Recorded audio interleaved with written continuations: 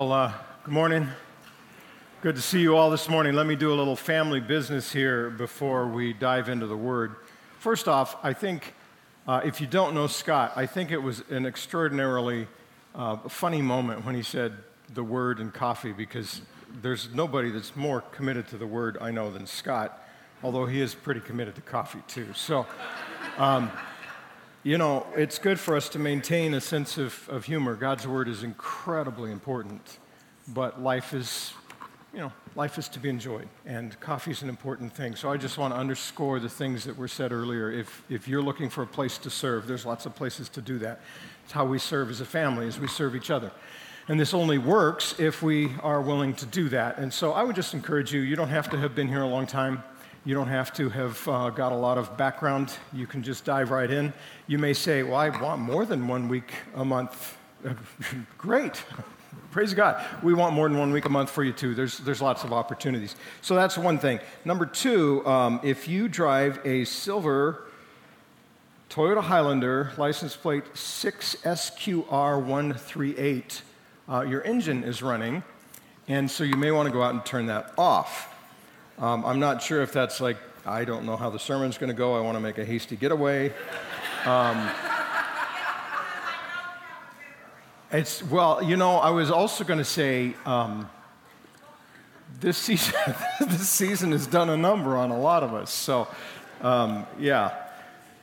let's just keep a sense of humor and keep moving forward. Yeah, I have more and more of those myself, Dave. Third thing I want to say, with a sense of humor and a sense of seriousness, you guys know that the virus is kicking up. I see more people wearing masks. I encourage you to do that if you want to do that. I encourage all of us to, whatever we do it very wisely. We're not to be ruled by rules. We're not to be ruled by freedom. We're to be ruled by love. And so we want to be very careful with each other, and I just encourage you to continue to be sensitive to that. I know quite a few people who have COVID right now. I took a test earlier this week. I'm fully vaccinated because I don't want to pass it on to anyone. I'm not a high-risk person, and yet I was exposed to somebody. I need to find out so that I don't expose somebody else. And so as we navigate these strange times, as a church family, let's just be a loving family, and you do whatever makes the most sense for you in a way that is loving to other people. That's what we would encourage you to do. If you have your Bible, go ahead and open to John chapter 16, and we will dive in there. I want to pray one more time, because I do want to pray. There's a lot of hurting people, a lot of struggling people, a lot of things that are going difficult right now for some. So I want to kind of have a more pastoral prayer. Nate's already prayed for our worship and the time in the sermon, but I do want to also offer a pastoral prayer, and then we'll dive into the message itself. So would you pray with me? Lord, we're grateful. We're grateful to be here. We're grateful to be part of your family. We're grateful that even in the midst of crazy life, crazy world, you're always with us. Lord, we need each other to help each other, to encourage each other along, to lift each other up, to spur each other to love and good deeds. We need all of those things. We need to be continually upholding one another in prayer as well. And Lord, we want to do that right now. We know there's families who have just suffered severely over these last weeks and months through loss, through hardship, some arising out of the virus that we're facing, and some arising out of complications from that, and some arising from completely different areas. But it's a hard season, and so we ask for your grace and your mercy, and we ask that you would help us to continue to have a hope in you and a trust in you and a love for others that will sustain and encourage, and that you can use to make a difference in all of our lives and in this world. Pray that as we dive into the Word, that you would in fact really shape us, really encourage us, really challenge us, really mold us. We offer this time to you in Jesus' name. Amen. I thought I would start by confessing a few little quirky things. I don't know why I put my timer down there, because I can't see it. So, speaking of senior minutes, lives, whatever, I don't know. I wouldn't do all of this on the live stream, because that would be confusing. So, you get the slightly goofier version of me. confess a few, what I would call quirks. Have you ever noticed how when you describe something that's a little bit off and it's it's me, it's probably a quirk. If it's you, maybe it's a challenge, and if it's him or her, they're messed up, right? So this is about me, so it's a quirk, right? One of my quirks is I really struggle with and have a hard time with, I have a love-hate relationship with navigators. On your phone or in your car.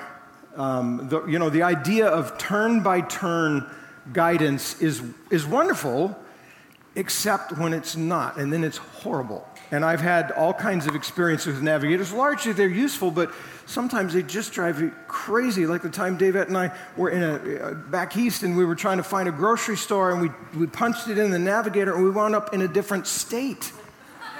And you may ask, why didn't you just turn around and go back? You weren't on the road the navigator took us on. It was crazy. It was totally off.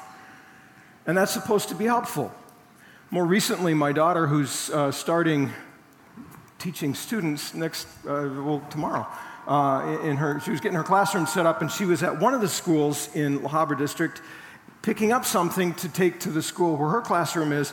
And she called and said, Dad, if you have a few minutes, could you grab Mom's car and come over and help me because I can't fit this into my car. I sure can't fit it in my car.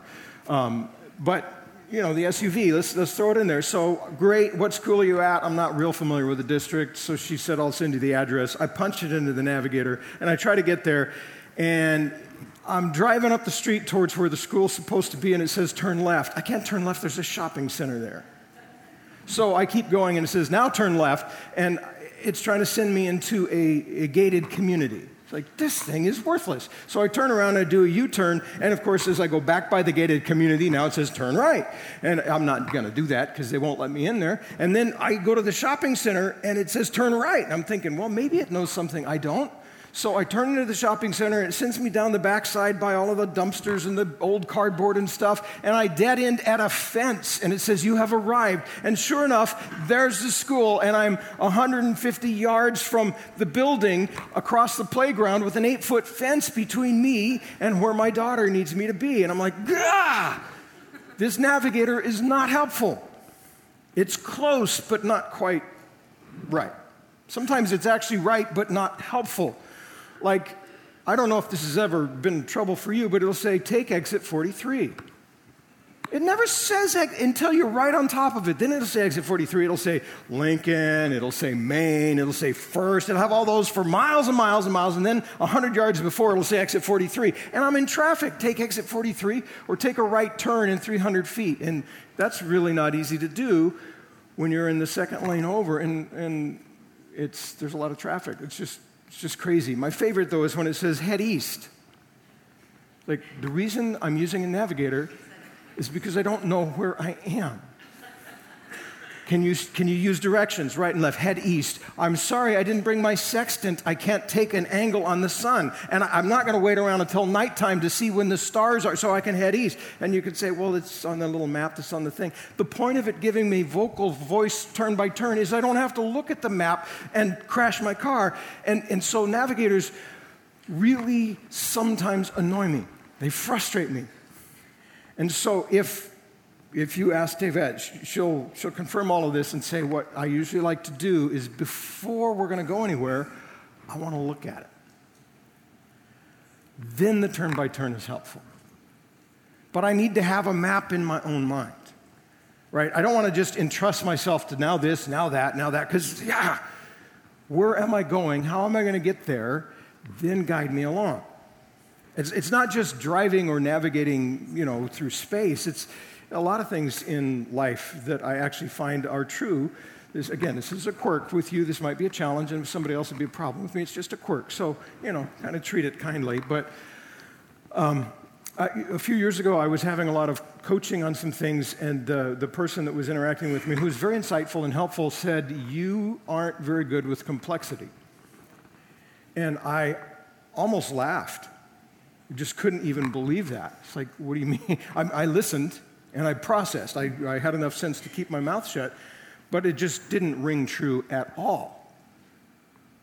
Usually people are buried by my complexity. I'm usually way ahead of everyone else on all of these things that are going on, and they struggle to keep up with me. So I'm always trying to not be so complex, trying to be more simple. What do you mean? But then as I began to process it, I realized, oh, wait a minute. I get what they're saying, and they're absolutely right. That's a gold-plated insight. What they were saying, well, they just said you have a problem with complexity. What I understood is stuff coming at me from 1,000 directions. I can't handle that. I have to get it all organized. I have to have this map in my head of reality. I have to have this structure. Once that's in place, I can run with the best. I can outpace a lot of people with, here's the complexity. But when it's coming at me, it is so hard to handle because I don't get it yet. I find that shows up in all kinds of ways. David has really tried to help me be more kind. I'm not an unkind, in fact, I think I'm a pretty kind person, but sometimes I don't come across that way when I'm trying to get information. Right? I'm talking to somebody at school or some service person that's going to do X, Y, or Z, and I frame a question. I frame a specific question, and I know what I want to know. And they launch into 8 other things, as if it's an excuse to tell me everything I didn't ask them. And I have to be very careful not to be curt or even rude in that moment. But I press, and it's like, back off, just let them speak. It's like, okay, I let them speak. I gotta slow it down. And I realize why I do that. It's like, you're giving me all this stuff that I don't need. I have a map, and I need one piece. The puzzle is missing one piece. Can you give me that piece? If you give me that piece, the whole thing falls into place. And we don't have to spend a half an hour going back and forth. I just need 2 minutes. You tell me this, we're good.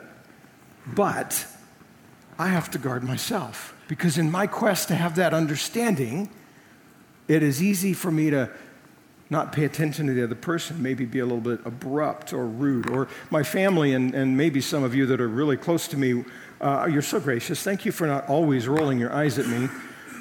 Because we'll have this long conversation and then I'll repeat things and I reframe it. And what I'm doing there, I realize, is I'm setting my map.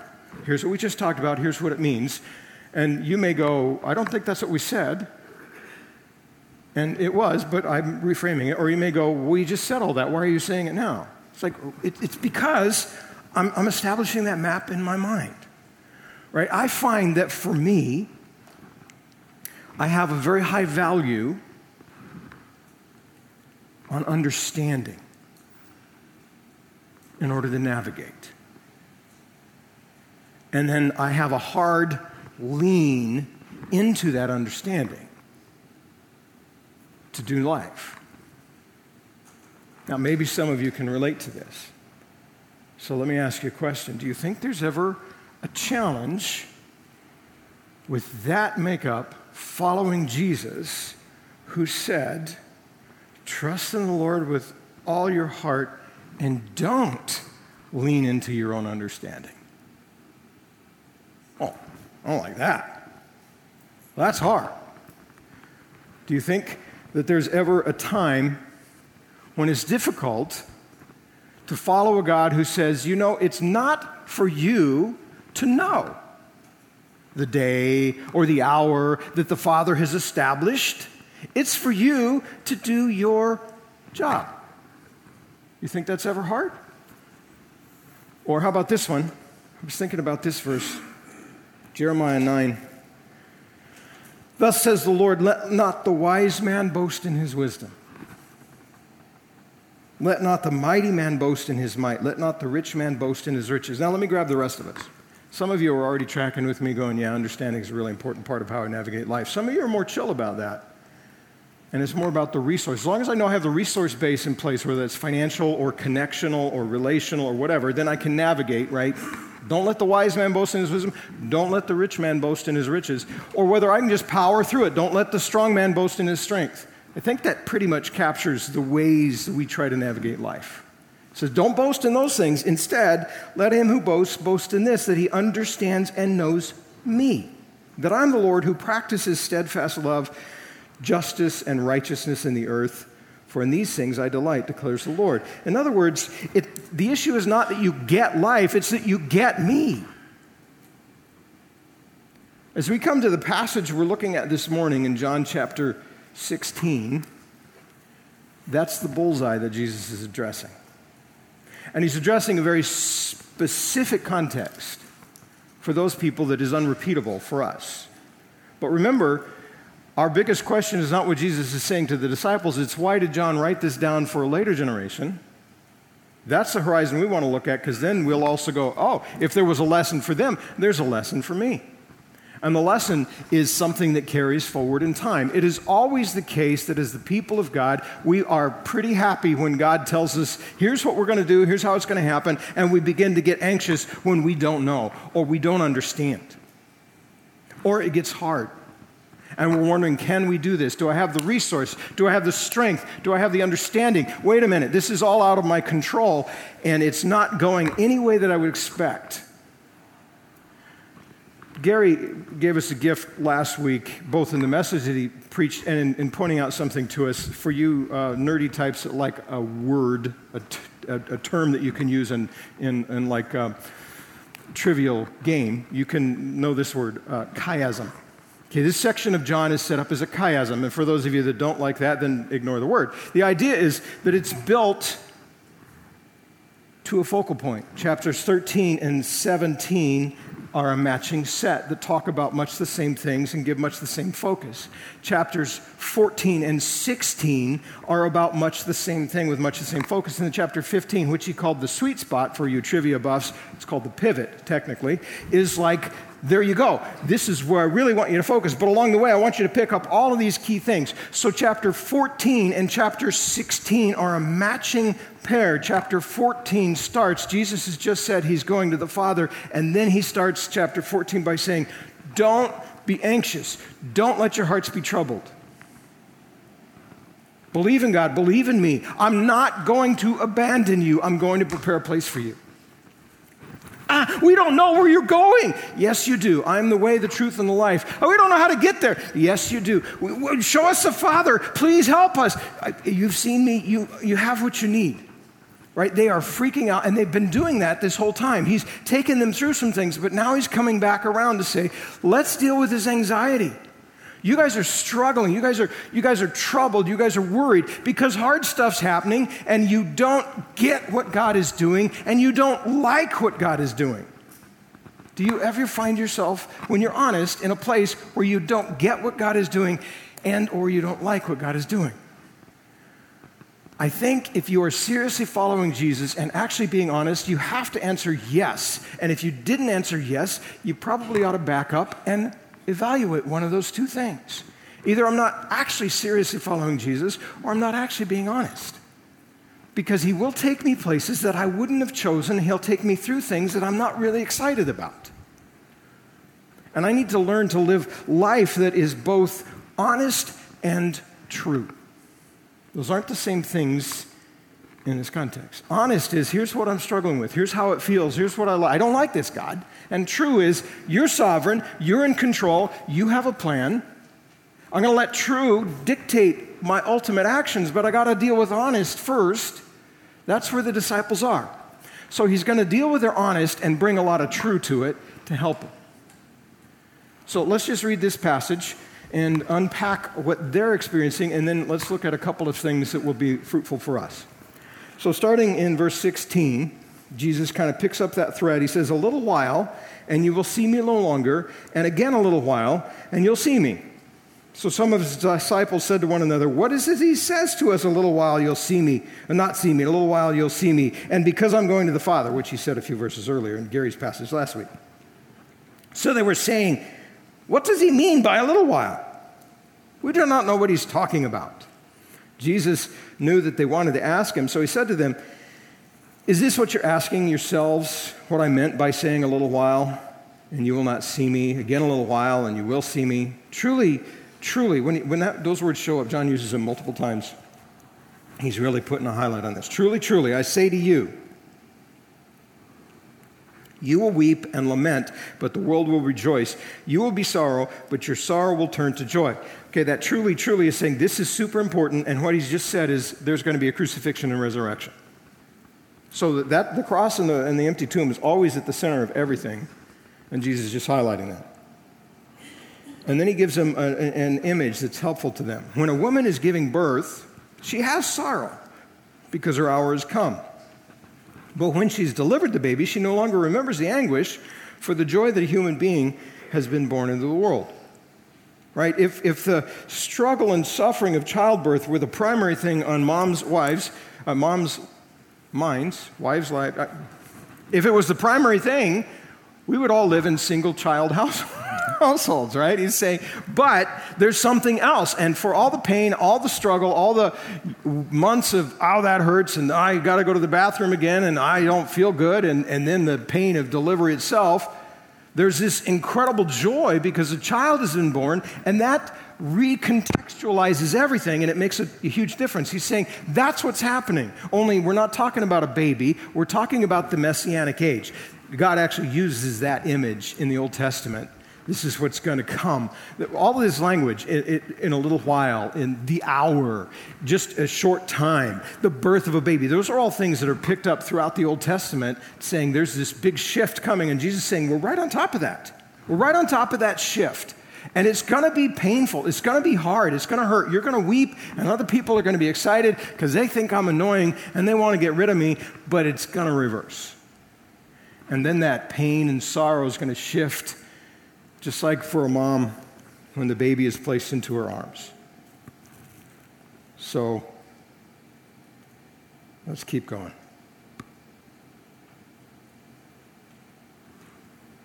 Verse 22.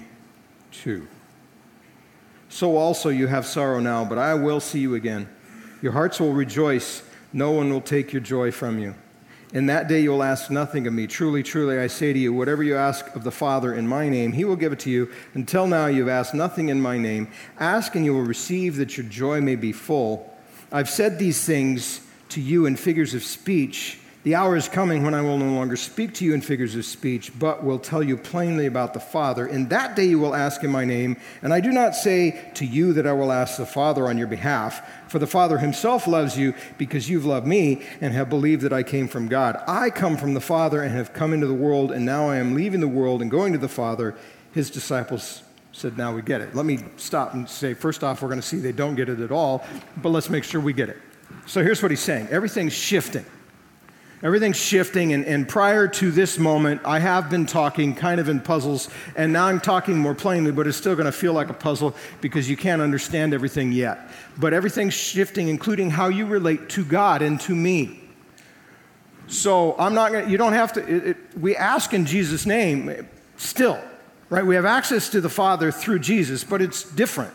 They didn't have access or connection with the Father. They had connection with Jesus. After the cross and the resurrection, that shifted. So there's access to God, Father, Son, and Spirit that is, in a sense, mediated by the Spirit, made possible by the Son. But he's saying that shifts. It's no longer, you tell me something, and then I'll go talk to the Father, and I'll come back. It's like, no, you come to the Father, and to me. We're both listening. We're both going to be answering your prayers. You have this new relationship. This is what's coming. The language is a little bit confusing, because of the setting that they're in, but that's what he's saying. Everything's shifting right now. And they go, oh, cool, we're good. Verse 29. Now you're speaking plainly and not using figures of speech. Now we know that you know all things and do not need anyone to question you. That's why we believe that you came from God. It sounds so great and so pious, and immediately says, really?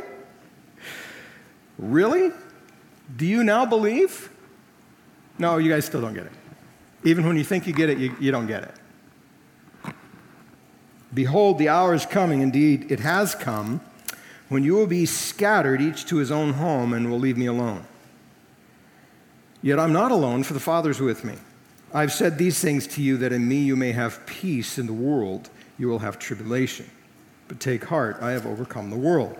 So let's kind of summarize where they are, and then begin to draw some things, why John wrote it for the audience, he wrote it for, and why it would matter for us.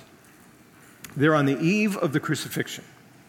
They finished the Last Supper, the foot washing. It's called the Upper Room Discourse. These are literally the last teaching words Jesus gives them before he's attacked and taken to the cross in John. Now, there's more words that go between them, but we don't try to guess what those are because John has a message. And so for John, this is it. I want you to end here. Chapter 17 has a lot of words to Jesus, and they're all directed to the Father. It's that incredible prayer. So these are the last teaching words. These are the last encouragements. These are the last exhortations before it all starts to really happen. And he's saying, look, it's all shifting. You have a new access to God through me.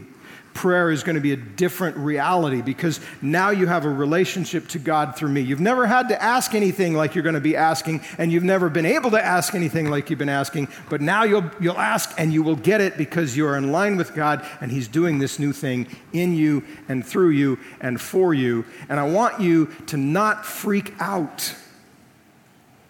Not freak out. Right? You ever have, like a project that you start and it goes backwards? Like way backwards before it can go forward, and you look at it and go, what have I done? I've ruined everything. It's like, this is that moment. It's like, no, this is actually forward progress. Me dying is actually the right thing. You struggling with this is actually the right thing. Don't freak out. It's okay. In fact, you are going to freak out, and that's okay too. I've got you. You're going to fail, but I won't. And don't forget, I've overcome the world. Even though you have a lot of hard things, I've overcome the world. 2 weeks ago, when I was preaching, we focused on persecution. This passage broadens it out. It would certainly include persecution, but it's tribulation, hard things. Hard things because you aren't lined up with the world. Hard things because the world itself is broken. That's just part of life. Don't freak out. I've got this. And here's how it's all changing. And understand that with the work I'm going to do in my death and resurrection, that is the seminal moment when everything shifts. Now that's what he's telling the original apostles who are sitting there in the room. John is now writing this down 60 years or so later. Those apostles are all dead except for him. They've all been executed except for him. The emperor who's on the throne is beginning to really heat up persecution. In fact, he's already, if we have our timing of John right, he's already boiled John in oil, and it didn't work. The people John is writing to are experiencing hardship, they're experiencing difficulty, they're experiencing pain, they're experiencing struggle in an extraordinary way, and it's going to get worse. And so he's reminding them, here's what Jesus said right before he went to the cross. He said, yeah, it's going to be hard. There's going to be times that it's not working the way you want. Don't freak out. I've got this. I'm doing something extraordinary here. They don't get what God is doing, and they don't like what God is doing, and so they get anxious and start freaking out. When I don't get what God is doing, and I don't like what God is doing, what do? That's really what he's wanting us to do. He's wanting us to deal with that. And I want to point out a couple of things about these disciples that they would have keyed into, and then I want to give us 3 responses that can be helpful. So the first thing about the disciples here that is helpful for us to just kind of meditate on, first, part of the problem that they're experiencing is they're living the strain of in-between lives. There's a strain on an in-between life, right? They're in the upper room, heading out to the garden. Everything's going to start unfolding. All that's been prepared is now completed, and then comes the cross, then comes the resurrection, then comes the ascension and the gift of the Spirit. That's forward from them. So the work that they were looking at before it's done. And now there's this new reality coming, and they're kind of in that middle point. And that's a really stressful place to be in the in-between zone. And so he's trying to help them with that. Now, as John writes that, he writes that to people who, like us, are living the in-between life. Our life is in between what Jesus has begun and what he will complete. And there's a lot of strain that comes with that. Because there's a lot of things that should be different, can be different, kind of are different, and totally aren't different, all at the same time. And we've got to navigate that. It's like this world's broken, and I'm broken, and yet I'm fixed, and I'm being fixed, and yet I still struggle. And why is this going that way instead of this way? God, I don't understand what you're doing. I don't like what you're doing. This isn't unfolding the way I would write the script, but I know you're working. I know you've already accomplished. You've already conquered sin, death, and Satan, and everything is now just a matter of time and outworking, but that outworking is painful and challenging. They're living in between lives. That's tough for us. I mean, look at some of the words in this passage that remind us of that. He says, a little while, you will not see me, then you will see me. Giving birth that day until now, the hour is coming. I don't say you ask the Father, you'll ask the Father, I'll ask the Father on your behalf. There's a new relationship. All of these are things that say there's this massive turning of the page of history that they're right in the middle of. Everything's shifting. For us, everything has shifted, and yet it's not completed. So the readers could relate. Even though the specifics of the details are a little bit different, they can relate. Jesus is saying, I'm going to be away from you personally for a while. Well, he's away from me personally for a while, too. I have the advantage they didn't, that he talked about. He says, better if I go away so that the Spirit can come. So I have the Spirit, wonderful, but I don't see Jesus face to face, and everything's not made perfect. The world isn't fixed, and I still struggle. How do I do that in partnership with God and filled with joy? This passage talks about, I want you to be joyful. I want you to, have joy and peace. That's kind of hard to do sometimes in that stretched in the in-between world. He highlights the shift in one other way. In chapter 14, verse 1, he says to them, don't be anxious. Right? Why are they anxious? Because he's just said, I'm going away to the Father. In verse 18 of chapter 14, he says, but I'm not leaving you as orphans. In other words, I'm not going to abandon you. That's why they're upset. That's why they're afraid. That's why they're struggling. He says, I'm not going to abandon you, but chapter 16, verse 32,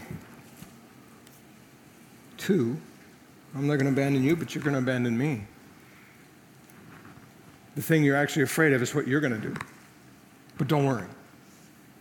Don't worry. I've got that too. I've overcome the world. Did you notice in this passage too, these are the last words John records for us before everything starts to unfold for the crucifixion, right? These are the last words of teaching and exhortation. Next chapter is a prayer. Pain and suffering and struggle are the penultimate word. The final word, I have overcome. That's part of the living in between. Some of that almost final, that penultimate stuff is just getting all over my life and making a mess of it, and yet there's this ultimate reality that I'm trying to live in light of. That's what he's calling them to. That's what he's pointing them to. They're living that strain. Here's another thing that I think is helpful for us to look at in their lives is they don't get it. Verse 30, 31, oh, we get it. He's like, no, you don't. You haven't a clue. You're going to run away like crazy, terrified people. You don't get it. We thought we got it. You didn't. And the key is they can't get it. They can't get it yet. First, they don't have the Spirit, which we have the advantage. We do have the Spirit. So that's helpful. That gives us a leg up. But the original audience and us should also be going, but there's a whole lot of things God does that we still, even listening to the Spirit, are difficult for us to get going forward. When does this stuff become clear? Oh, now I get it. After the fact. After he's crucified, resurrected, teaching them, ascending into heaven, and the Holy Spirit comes on Pentecost, and they go, oh, now I get it. That's important for us to recognize. There are things God's doing with them that they cannot get going forward. And it's true for us too. Even with the advantage of the Spirit, which is a huge advantage, there are still things about how God is working that we cannot really well discern until after the fact, and sometimes well after the fact. And if I get stuck in, I got to have my map of what's next and how this is going to work before I let you do the turn by turn, then I'm just stuck because I will never get it. Some things I may never get because God may choose not to reveal them, but there's a lot of things I'll get way after the fact. I have a friend who went through an extraordinarily difficult time, who kept telling me during this season that he was so grateful for an even more painful time he had earlier in his career. It's like, oh, that was really, this is hard, and people are not kind, and so, but I had people attacking me, I had a terrible blah, blah, blah, blah, blah, blah, all the tough stuff that was happening, and he was grateful for it. When he went through it, he wasn't grateful for it, he almost quit, hated it. He said, but you know what? God used that. God used that to grow me, to shape my character, to prepare me for this, and I can do this. I can do this. This is God's calling for my life, and it's hard, but I can do this. He only saw that looking back through 10, 15 years. Because in the moment, it was not good. It was not pleasant, right? The disciples don't get it, and they really can't. And there's times that I don't get it, and I really can't. So what about when I don't get what God is doing and I don't like what God is doing? That's a reality that I'm going to face again and again. And I need to remember a couple things. One is, God doesn't submit proposals. He just sets the course. He doesn't come to me and say, I was kind of thinking we might. He doesn't do that. Like, I'm God, here's what's happening. He doesn't submit proposals. And I can try to negotiate, and it doesn't matter. He's sovereign, right? I could go down to the U.S. Bank building and jump off of the 73rd floor and spend however many 16 feet per second is falling that 1,000+ feet, negotiating with gravity. It's always going to end the same way. That's just dumb. God does not submit proposals. He sets the course. And so part of what he's doing for his disciples is going, yeah, this is hard. This is hard. But can you imagine what it would have been if he had negotiated with them? Okay, I won't leave. Can you pass the bread? We'll just sit here for a little bit longer. Like, I'm not going to die on a cross. Yeah, the rest of the world can literally go to hell. In fact, for that matter, so can you, because I will never make right what needs to be made right. God doesn't negotiate. He doesn't negotiate with me. He doesn't negotiate with them. Right? And he's not asking me to trust his plan. He's asking me to trust him.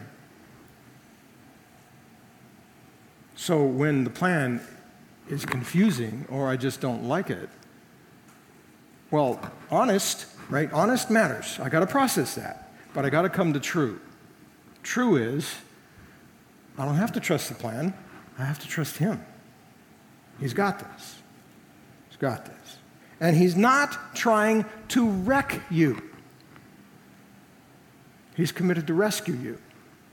Right? He's not trying to ruin my life. He's trying to redeem it. So he is trustworthy.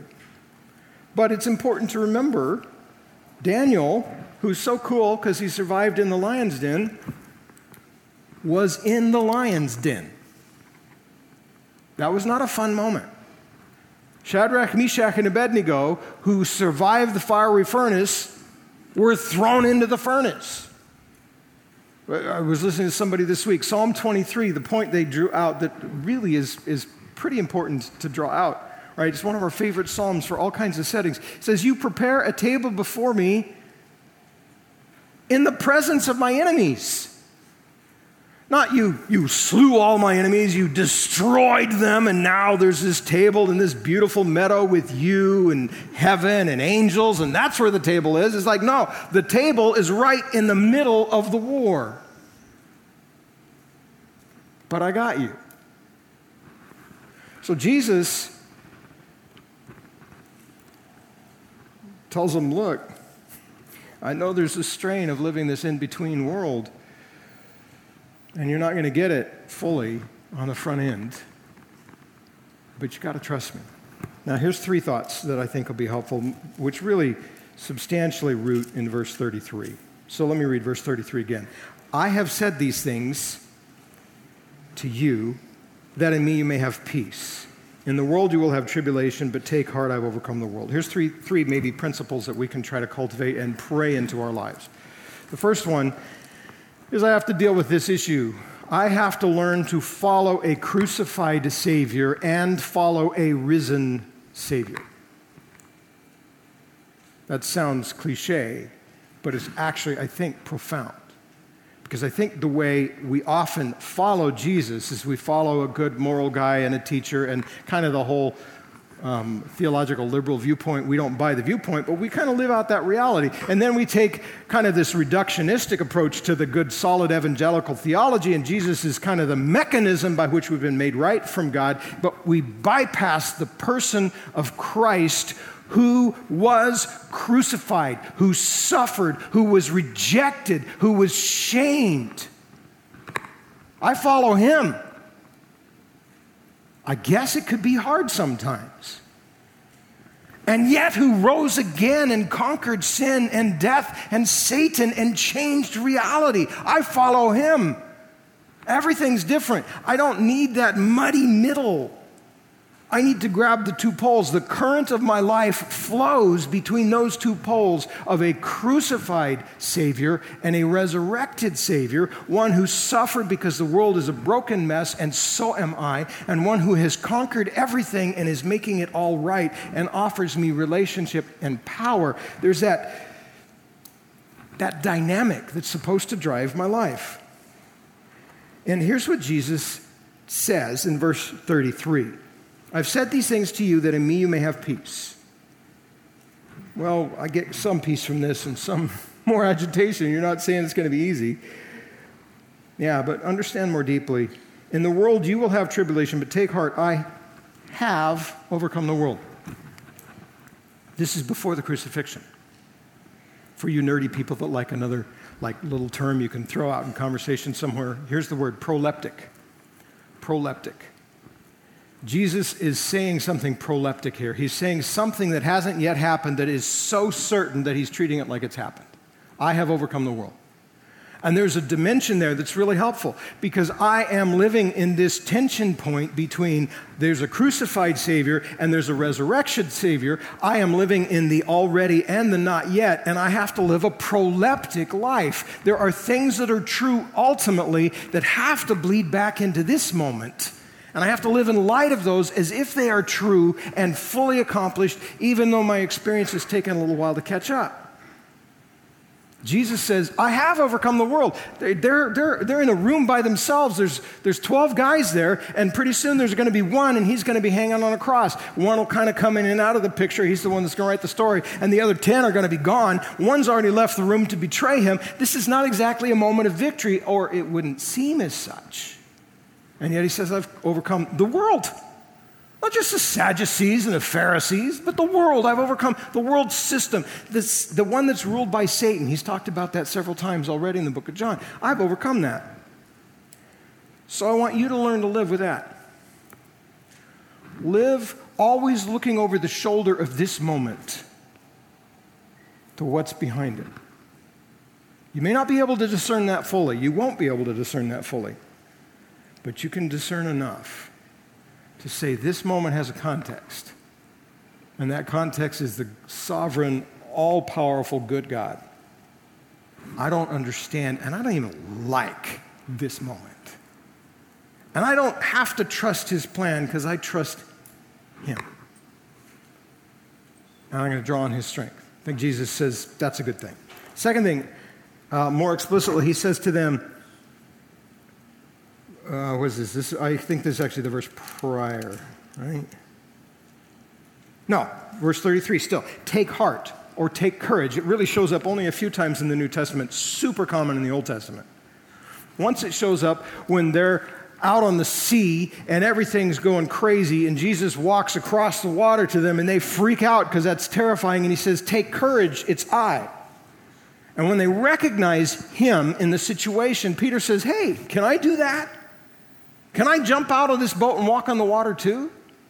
Another time is when Paul is on Well, he's on trial for his life. He's been captured in Jerusalem, and in the first capture, they are literally beating him to death. It says when the Roman soldiers come to rescue him, they stop beating him. They are trying to kill him. Then as they're leaving, he talks to him 2 different times. Both of those times, violence breaks out. At one point, these soldiers lift him up over their heads to carry him through the crowd. These are hardened soldiers. This isn't some little group that kind of lives a quiet life in a peaceful corner of the world and saying, oh, I think they may tear him limb from limb. These are battle-hardened soldiers that are going, this crowd is literally going to rip this guy apart, lift him up.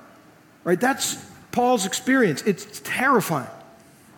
And in that context, Jesus appears to him and says, take courage. I want you to know you're going to Rome and you will proclaim, right? And he recognizes Jesus and he moves out with that. One of the principles that's really helpful is when I have this, I don't like this, I don't understand this, this is hard moments, to look for where's Jesus in this and take courage and then move out, right? I can't just stop.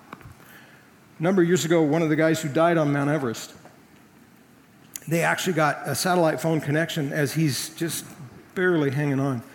Talked to his wife. She tried to talk him down the mountain. She said, okay, can you take another step? Can you take another step? Can you take another step? And what she didn't realize is he was too far gone. And all the time he's saying, yes, I can do that. Yes, he was just laying there waiting to die. Sometimes we feel like we can't go on. And we're just laying there waiting to die. And this guy's wife all the way around the world didn't understand. But she's not the one saying, get up, take courage, and walk forward. Jesus is. And he does understand. And even if I feel like I can't, I absolutely can. Because he will resource me. And that's the last principle here. Do life in Christ. All of this is impossible for me. It's all impossible for you. But I have this relationship with Jesus that's now solidified. That's why John 15 is at the center of this section. All of these things matter, but if you miss the fact that you've got to abide and the word's got to abide and you've got to be fruitful, then you miss out. It's got to be a union with me, right? What does he say? In the world you will have trouble, but take heart, I have overcome the world. Prior to that, in me you have peace. In me. In the world, you're still having trouble. So how do you live in me? He's the one who overcome the world. The most important thing for me to do is cultivate my connection with God, my intimacy with God. I can do this, but I do this in the power of the Spirit. He talks about prayer. Pray more than I should run around. Make sure I'm connecting with him in his word, saturated by that, seeking him. It doesn't say it's going to be easy, and that's not something, there's not a magic bullet. I can give you 4 steps, and here's how you do it. It's something you have to cultivate and grow in over a lifetime. But I have to keep coming back to that. How do I connect with God in this moment? How do I lean into Jesus in this moment? That's the foundation. In the world, you will have trouble. Don't worry. I have overcome the world. In me, you will have peace. Let me pray. Lord, thank you for your grace and your mercy and the peace that you offer us. Thank you that we are yours. We're bought with a price. We don't have to solve our lives. They're not a puzzle for us to solve or a challenge for us to overcome. They're a journey that we share with you. Thank you that when you call us to things that are impossible, they're not. They may seem that, but you know, and you're ready to provide. Lord, would you help us in those moments, which sometimes are pretty often, that we don't understand what you're doing, and we don't like what you're doing. Help us to trust you anyway.